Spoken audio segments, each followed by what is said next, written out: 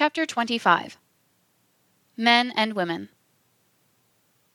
To understand what Peirce has to say about the sexes, or anything else for that matter, his fundamental frame of reference has to be kept in mind. Peirce is first and foremost a racialist. He looks at the world through the lens of race. Everything he says and does is grounded there. Peirce's concern as a racialist is with the history and current and future well-being of the white race in general and white Americans, or another term, European Americans in particular. I have never encountered anyone who is as focused in his life, as directed, as single-minded, as Peirce is in his. Race is Peirce's context, and for all practical purposes, his only context. And thus, when he deals with matters related to men and women, the topic of this chapter, as with everything else, he does so from a racial angle. Peirce's racial lens stands in stark contrast to the one typically used to view matters in this area, the one which has been established by modern feminism over the past almost 4 decades. I mark the advent of modern feminism with the publication in 1963 of the seminal book by Betty Friedan, The Feminine Mystique. Modern feminism's fundamental unit of concern, of course, is not with race but rather with gender, and more particularly with the circumstance of women in contemporary society. It is a women's movement, not a racial movement. In fact, feminism has effectively appropriated the term gender. That is, for most people, gender, which strictly speaking refers to both men and women, has come to mean women. These days, when people are informed that there will be a discussion of gender issues, they will naturally assume that it will be about women. If men are considered at all, it would be reasonable to think that it will be in terms of their relationship to women. For example, how they have impeded or furthered women's progress in achieving fulfilling and productive lives in this society. Another illustration, one assumes that gender studies programs in university are women's studies in the first instance, and that they are under the control of women and taught by them, not that they are studies of women and men equally and under the control of women and men and taught by both. The point is that it is a women's movement, not a women and men's movement. In contrast to a feminist-influenced orientation, Peirce focuses on both men and women as part of the larger whole of race. And we're talking about white men and women here. Peirce leaves it to other races to look out for themselves, which he believes they are in fact doing, and doing it better than whites are. Peirce sees other races as busily looking out for their own interests without the least bit of concern for how whites are faring, while guilt-ridden and do-gooder whites support their efforts and make no mind to the fate of their own people. To Peirce's way of thinking, white men and women cannot be and should not be thought of as separate entities, and certainly they should not be seen as competing, antagonistic groups in the way he believes the feminist perspective portrays them. Rather, as Peirce looks at it, white men and women are parts of a larger reality, a living organism of sorts. Their race. From Peirce's perspective, men and women can only be understood if their relationship to the survival and development of their race, this larger process, this larger reality, is the primary concern. Race, and not gender, must be the focus, insists Peirce. Men and women, at least if one accepts Peirce's line of thought, must above all else seek harmoniously and effectively to complement and support one another in carrying out their real purpose in life, a purpose they share and which is more important, more fundamental, more significant than the fate of their individual lives or of their sex as a whole, and that is to ensure the existence and improve the state of their kind on this earth.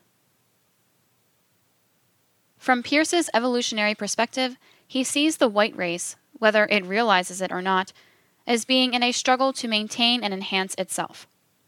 In order for the white race to do this effectively, it must be strong, tough, protective, fierce, and rigorously rational. That is how Peirce looks at it. In a masculine-feminine dichotomy Peirce uses as a frame of reference, he associates the qualities just listed, toughness and strength and so on, with the masculine.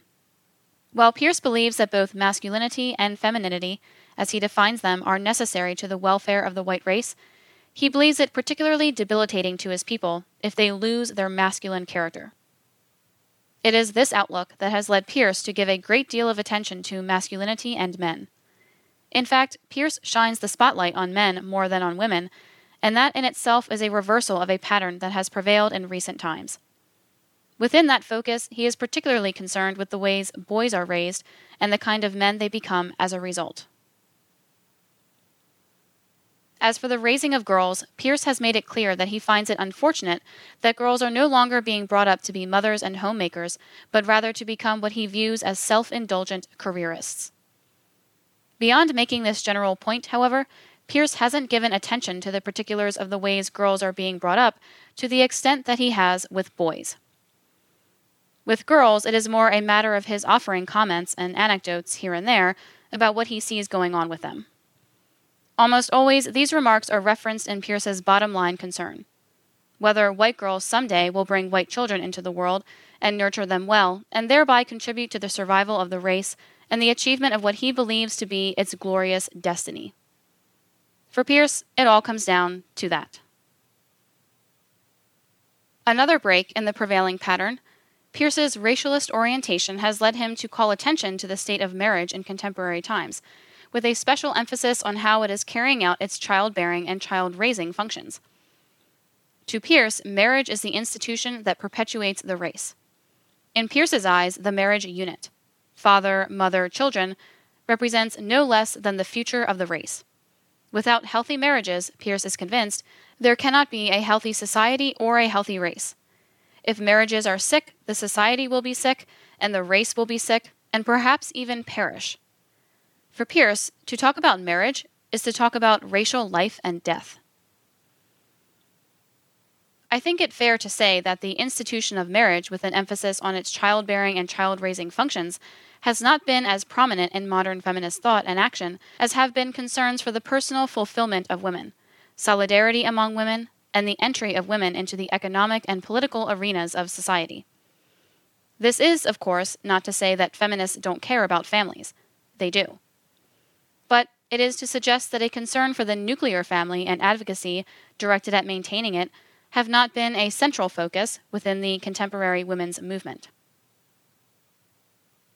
Peirce's racialist orientation shifts the concern relative to childbearing.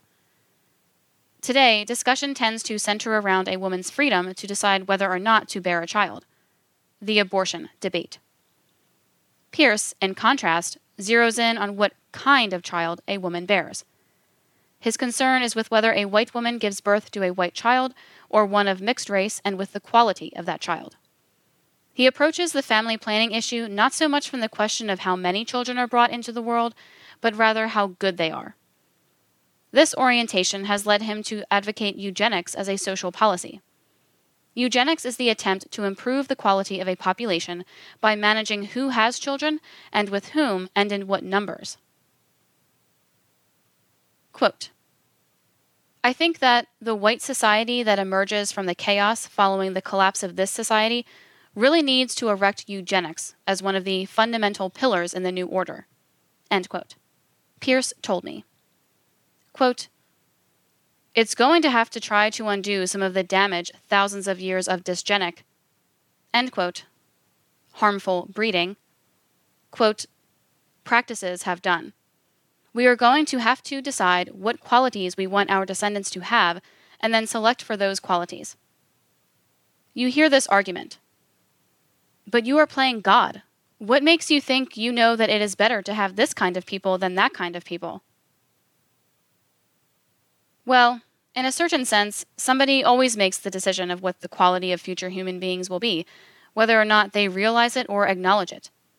I have a hard time believing that leaving something as important as that to the system we have now, which is pretty close to chance, is better than making a rational decision about what we want and then trying to achieve it.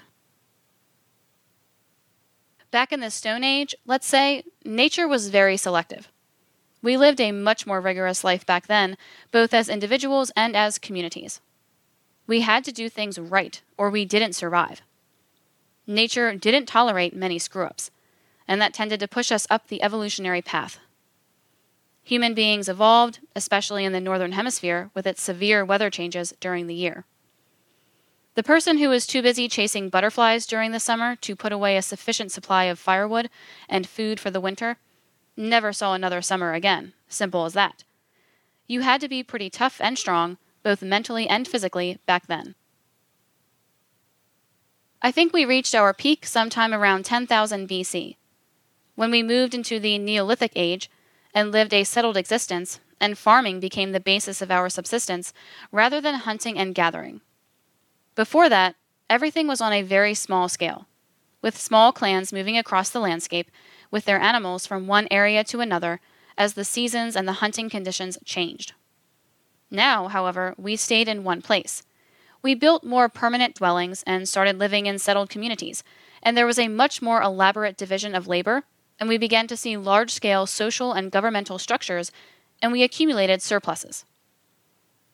The result of all that was that those who would simply not have survived in Paleolithic times could now stay alive and breed.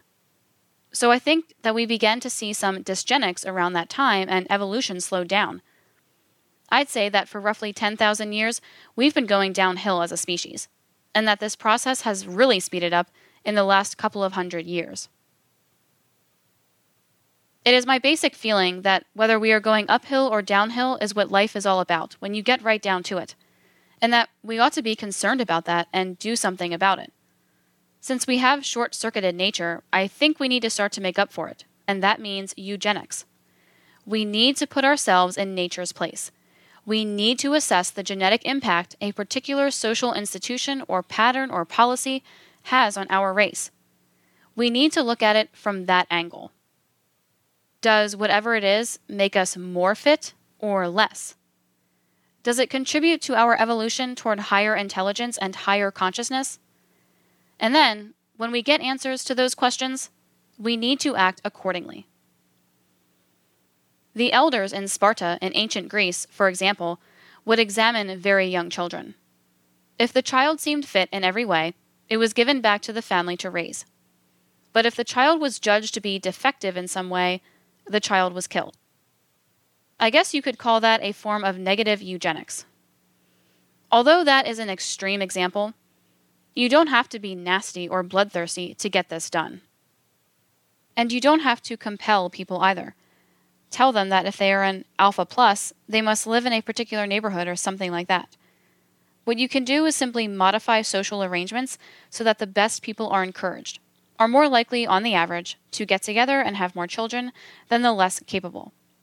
You can alter the way you collect taxes or disperse tax revenues, for instance.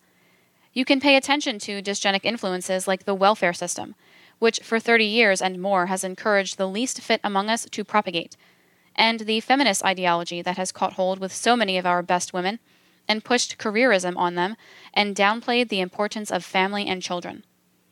You might not design a perfect system, but if you keep eugenics in mind, you can make a positive impact on future generations. At least you are looking in the right direction. End quote. I assume you are particularly concerned about the effects of miscegenation on white people. Quote, miscegenation is the worst kind of no-no for our race. That is one place where I would have compulsion. I run into problems with libertarians on this one, but I'm firm on it. But this is an exception. I think you can have 90% of the eugenic effect you want without being repressive at all. It comes down to how you structure society, the types of institutions you have, the values and ideas you promote, and so on, so that things tend to happen more the way you want them to, rather than in a dysgenic way. People aren't absolutely compelled to do this or that, but rather they do because it is what happens naturally given the context that is created for them. End quote. In the material that follows, I sample Pierce's writings to give an indication of how he looks at issues related to men and women. Pierce begins a free speech article entitled "The Feminization of America." with the observation that he has always been fond of women. Quote, perhaps too much so sometimes. End quote. About women, Pierce writes, quote, I always have enjoyed their company greatly. I have really worshipped feminine beauty. I have admired and respected women when they have served their purpose in the life of our people, as much as I have admired and respected men who have served their purpose. End quote. Having said that, he wants it known that he believes that much of the pathology of present-day society, and by society he means white American society, is due to its feminization over the past century. Pierce holds that American white culture has been weakened due to the loss of much of its masculine spirit and character. To get at what Pierce means by masculine spirit and character, it helps to understand the way he distinguishes the masculine from the feminine.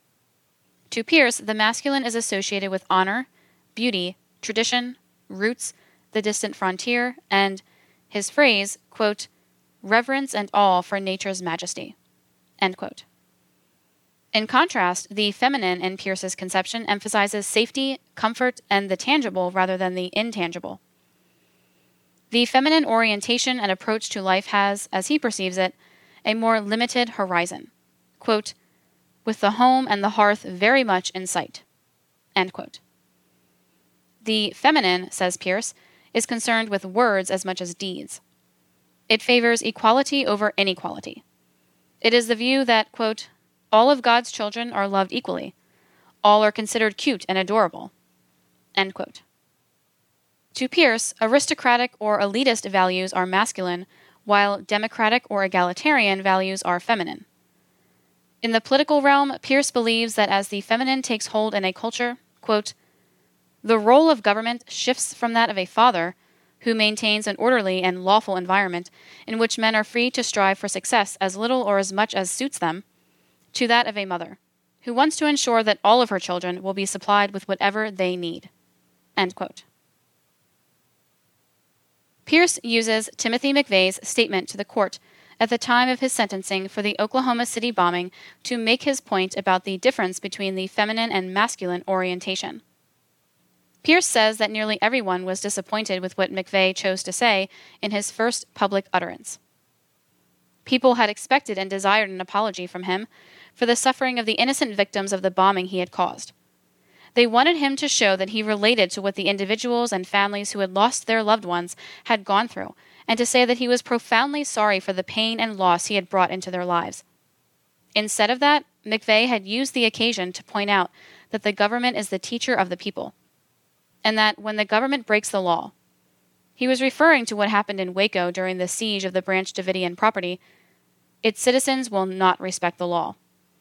He had given a speech on the issue of government lawlessness, and that had turned people off. Quote, all right. End quote. Judge Match had said. Quote, Mr. McVeigh, you have the right to make any statement you wish to make. Do you wish to make a statement? End quote. Quote, yes, Your Honor. End quote. McVeigh replied. Quote, briefly. End quote. McVeigh rose from his seat and walked to a lectern in the center of the courtroom. He was dressed in the cream-colored uniform of a federal prisoner. As he spoke, his hands were clasped behind his back and twitched nervously. Quote, if the court please, end quote, McVeigh began, quote, I wish to use the words of, end quote, Supreme Court, quote, Justice Brandeis, dissenting in Olmsted, to speak for me. He wrote, our government is the potent, omnipresent teacher. For good or ill, it teaches the whole people by its example. That is all I have. End quote. Judge Match then sentenced McVeigh to die, and marshals took him out of the courtroom. Pierce says McVeigh's focus on ideas and the larger impersonal context reflects a masculine orientation, and that contrasts with a focus on feelings and the personal, which reflects a feminine orientation. As Pierce sees it, McVeigh's statement to the court was out of sync with the increasingly feminized world in which we live, and thus was misunderstood and dismissed by the vast majority of those who heard or read about it. People couldn't relate to what McVeigh had to say because he was operating outside the feminine frame of reference that has become more and more prevalent in our society. Another example of Pierce's point about the feminization of this culture may have been seen in the nation's response to the school shootings in recent years in Arkansas, Oregon, Colorado, Georgia, and elsewhere. Notably absent was outrage and anger that anyone would do such a terrible thing. The first impulse of a vice principal in Georgia was to hug the student who had just shot 6 of his classmates. Absent, too, was moral condemnation of these vicious acts. And absent as well was the commitment to strike back hard at anyone who tries a cowardly and selfish stunt like that in the future. In Pierce's eyes, those would have been masculine responses to those events. Instead, we grieved and we were afraid, and we looked to the government and its gun control laws and metal detectors to protect us. We tried to understand. We sought to communicate. We commiserated. The answer to our problems, we affirmed, is for everybody to be nice to one another and to make sure we are all safe. All of this, as Pierce sees it, reflects a feminine orientation toward life, which is not to say that it is bad in itself. It is, however, to note the absence of its masculine complement, and particularly it is to ask the question, where were and are our men? Pierce quotes Henry Adams, the brother of Brooks Adams, whose book had such a strong impact on him in his Oregon State years, as writing, quote, "Our age has lost much of its ear for poetry, as it has its eye for color and line, and its taste for war and worship, wine and women." End quote. Ear for poetry and the rest, masculine qualities all in Pierce's eyes. Quote, "It is the masculine spirit which appreciates women, which appreciates feminine qualities.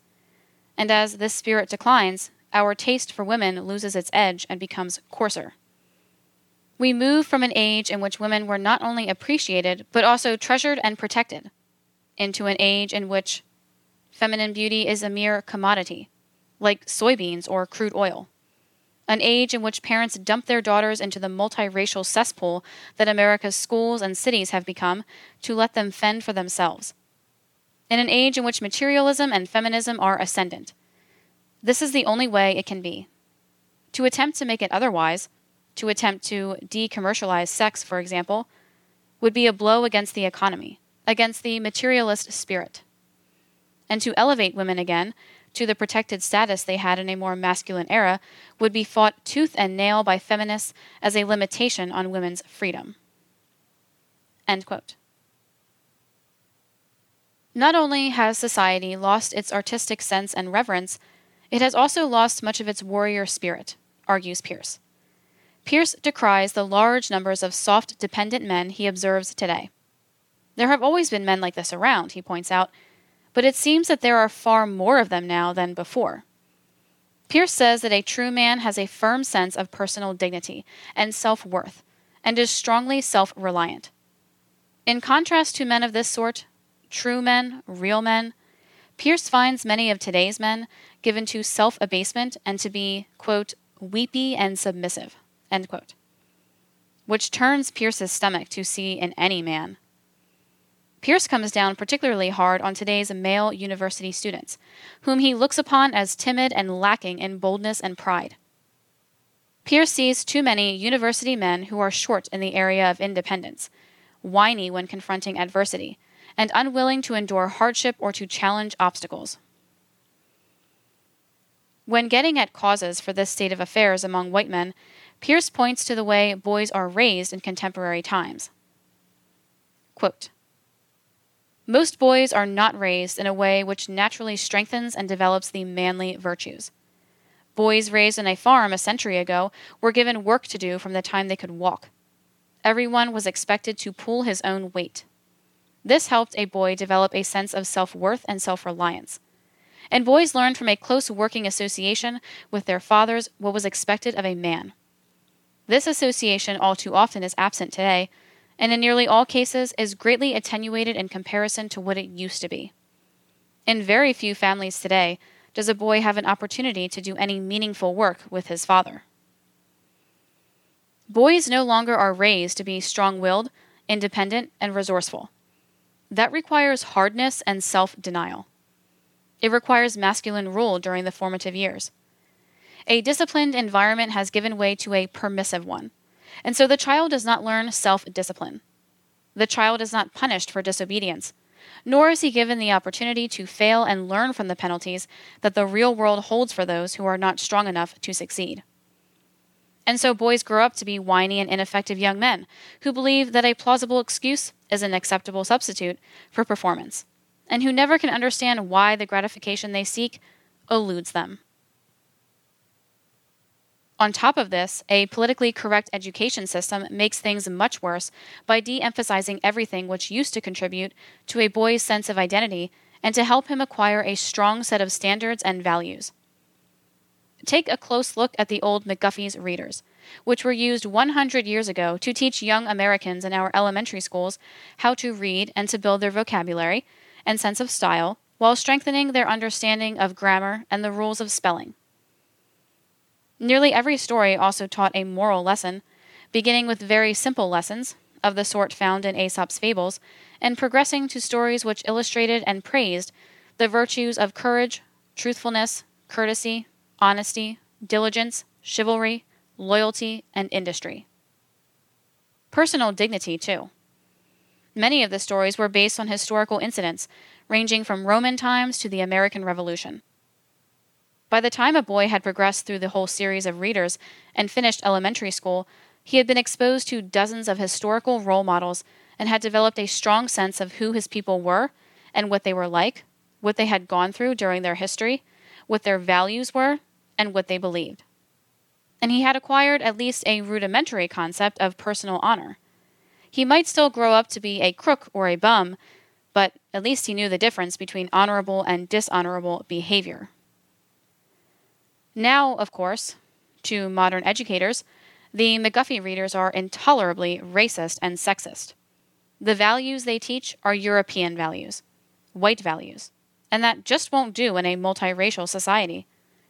The concept of proper behavior is one thing for Europeans and something quite different for Africans or Chinese. The same objection is raised against the historical lessons. Why should boys learn from anecdotes about Romans or Germans instead of Zulus or Ubangis? And to teach boys bravery and chivalry really gets the feminists steamed. So the McGuffey readers and everything like them were tossed out long ago. Our schools have become what they are today, and it is no wonder that a great many of the young men who pass through them are confused and disoriented, not to mention the young women." End quote. Pierce says that people counter his argument that our society has become more effeminate by pointing out that masculinized women are more prominent now: female lawyers, executives, military officers, and the like. What these observers fail to comprehend, Pierce believes, is that as men become less masculine, women become less feminine.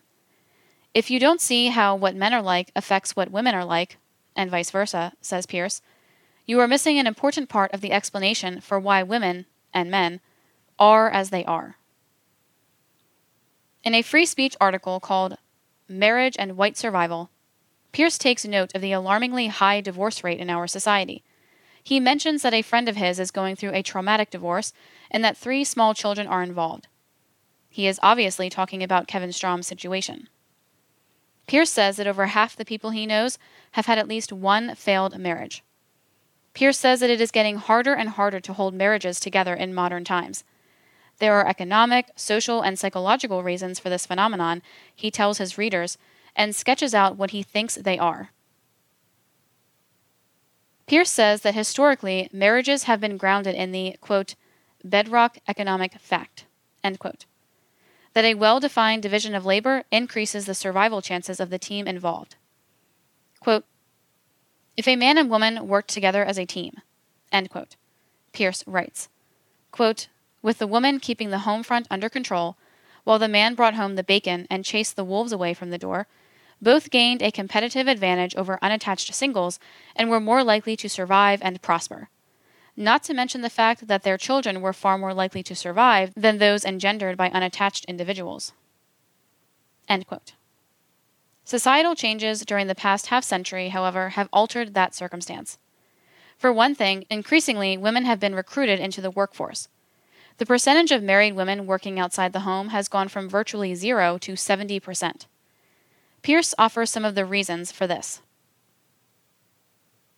There are more jobs now in the service sector of the economy that can be handled as well by women as men. Fewer jobs require a man's strength to perform. Employers have come to see men and women as interchangeable economic units and don't draw the distinction between men and women as they once did. They will hire anyone to do their work.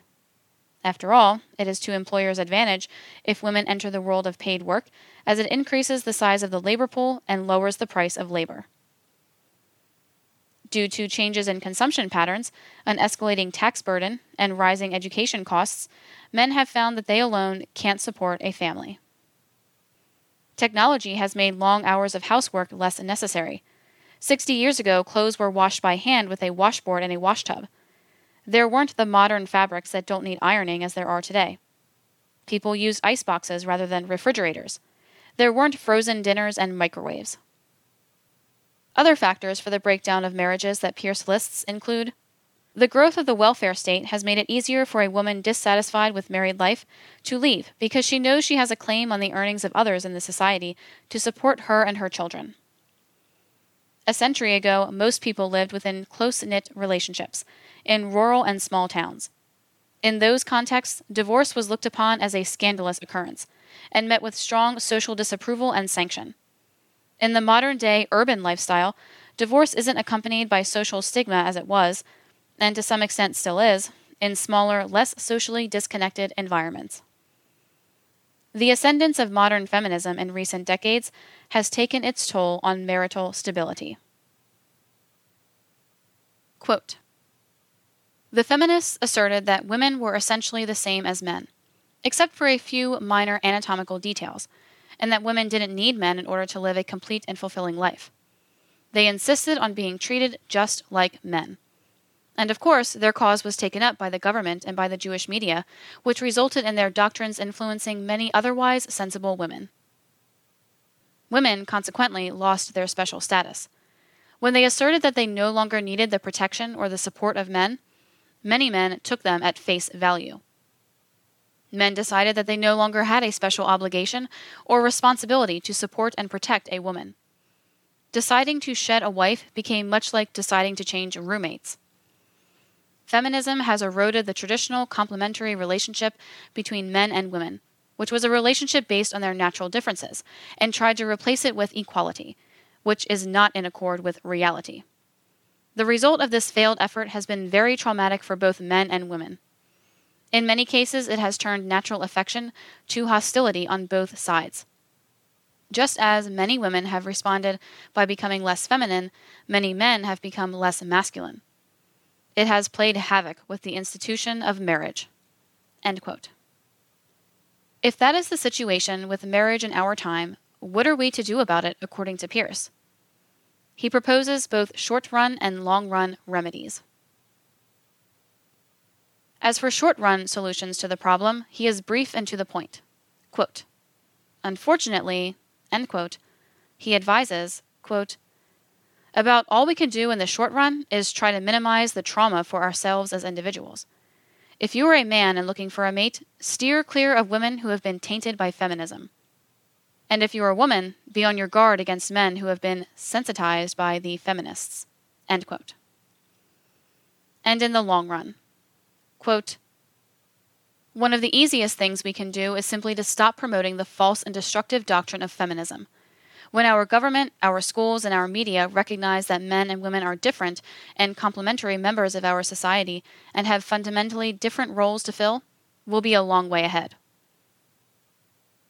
Fixing the economic problems which beset marriage will be more difficult.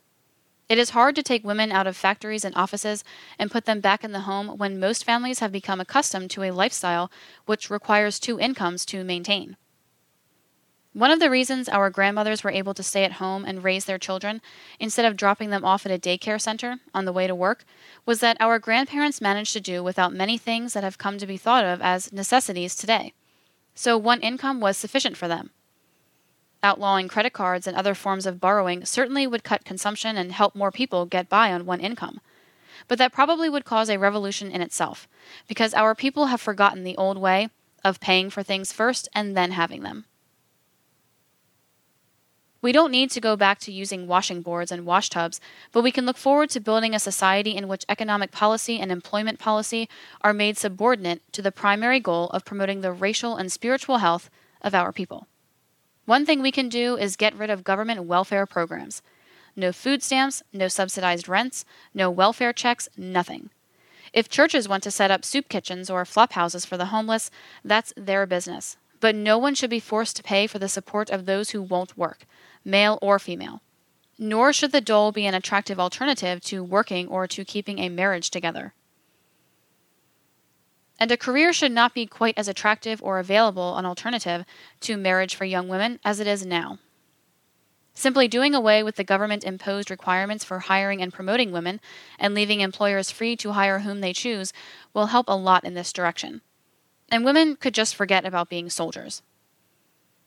We don't need governmental coercion to make marriage healthy again. We just need an end to the governmental programs which made it unhealthy. Without feminist propaganda and without government interference, the instincts of men and women will do most of what needs to be done to get things back on track again. Perhaps we can't make things quite as sound as they were a century ago, when most of us lived in much smaller communities, but we can make them a lot better than they are now. The enemies of our people have convinced many women that being a housewife is a fate worse than death.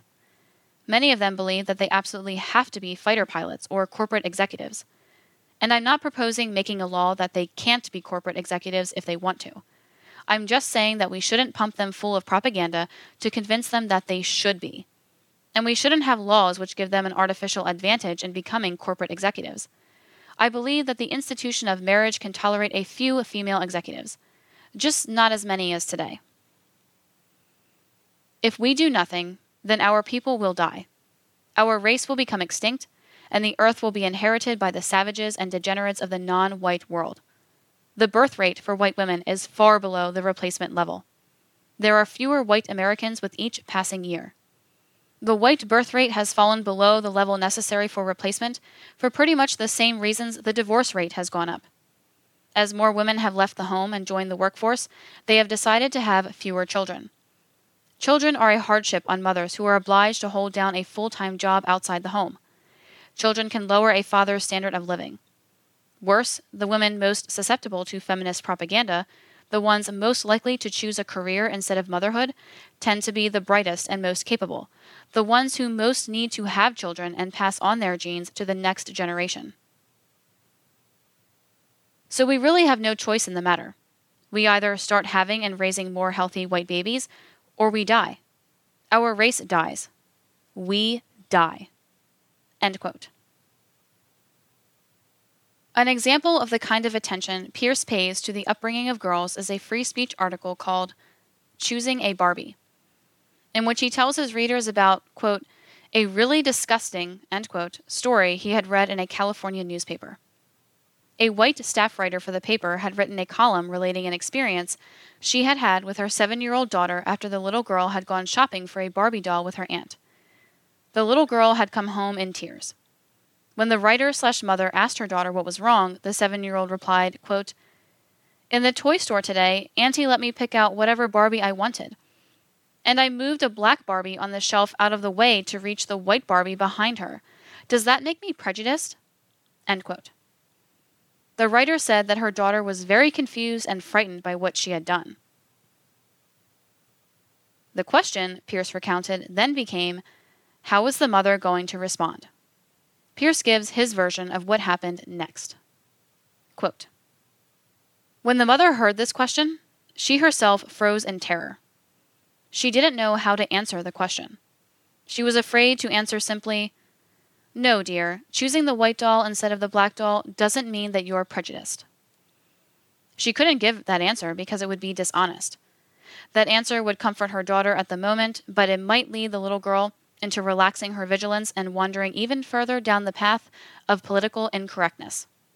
It might, heaven forbid, reinforce her preference for white over black. On the other hand, if the mother answered the girl's question honestly, "Yes, you vicious little white racist, by shoving aside the black doll, you revealed your horrible racist prejudice in favor of your own race," then her daughter might not be able to handle the psychic trauma. The mother's own words in the newspaper were, "If I said yes, I feared I would scar her self-image for life. Her eyes pleaded with me not to confirm the worst." Believe it or not, that's exactly what this silly woman wrote in the newspaper. "If I said yes, I feared I would scar her self-image for life." And yet, the mother was sure that yes was the honest answer, because she knew that all of us whites have the original sin of racism in us, a sin which we are obliged to struggle all our lives to overcome and to pay all our lives in order to atone for. For the remainder of a long, hand-wringing article, the mother agonized over how to deal with this terrible dilemma. The whole thing is surrealistic, like the sort of dream one might have after falling asleep with a really bad case of heartburn. But unfortunately, that's the way a great many Americans think these days. They really do get torn up over such things as how to be sure that they are raising their children to be both politically correct and self-contented. End quote. Pierce reports that the writer told of similar experiences other parents she knew had had with their children. Pierce says that what he finds revealing is it never entered the minds of the writer or any of these other parents to consider the possibility of affirming what were, at least in Pierce's eyes, the natural and healthy expressions of preference by their children for their own kind. Nor had any of them thought about what and who had made their children feel so guilty and frightened if they followed their own instincts. Instead, says Pierce, all of these parents, quote, cringed and groveled, end quote. Pierce says that the mother who wrote the column decided what her daughter needed was, quote, still more brainwashing, more children's books full of multiculturalism and diversity, more Steven Spielberg films, etc. She coaxes her daughter to believe that the only reason she reached for the white doll instead of the black doll was not that the white doll was the one she could identify with, because it looked like her, but that she liked the lipstick on the white doll more than the lipstick on the black doll. That rationalization made the mother and daughter both feel much better. And then before the daughter could backslide, the mother went out and bought her a black Barbie doll, a mestizo Barbie doll, an Indian Barbie doll, etc. The mother concludes, "I decided if my daughter was going to play with Barbies, they at least would be diverse." Her play world now includes Arab, Native American, Latina, and African American Barbies. End quote. Pierce shares with his readers that while this mother obviously is proud of the way she dealt with her daughter's situation, he felt sick after reading the story. Quote, "It's easy to think ahead 8 years or so," end quote. Writes Pierce, quote, "to the time when this woman's daughter is in a racially integrated high school and begins dating. When she has a choice between dating black boys or white boys, she will remember her mother's response to the Barbie doll dilemma. Her mother undoubtedly will be proud of her when she brings her first black boyfriend home for dinner." End quote. You've been listening to our continuing audiobook series based on the biography of white nationalist William Pierce. Be with us next time when we'll present another chapter of The Fame of a Dead Man's Deeds by Robert S. Griffin.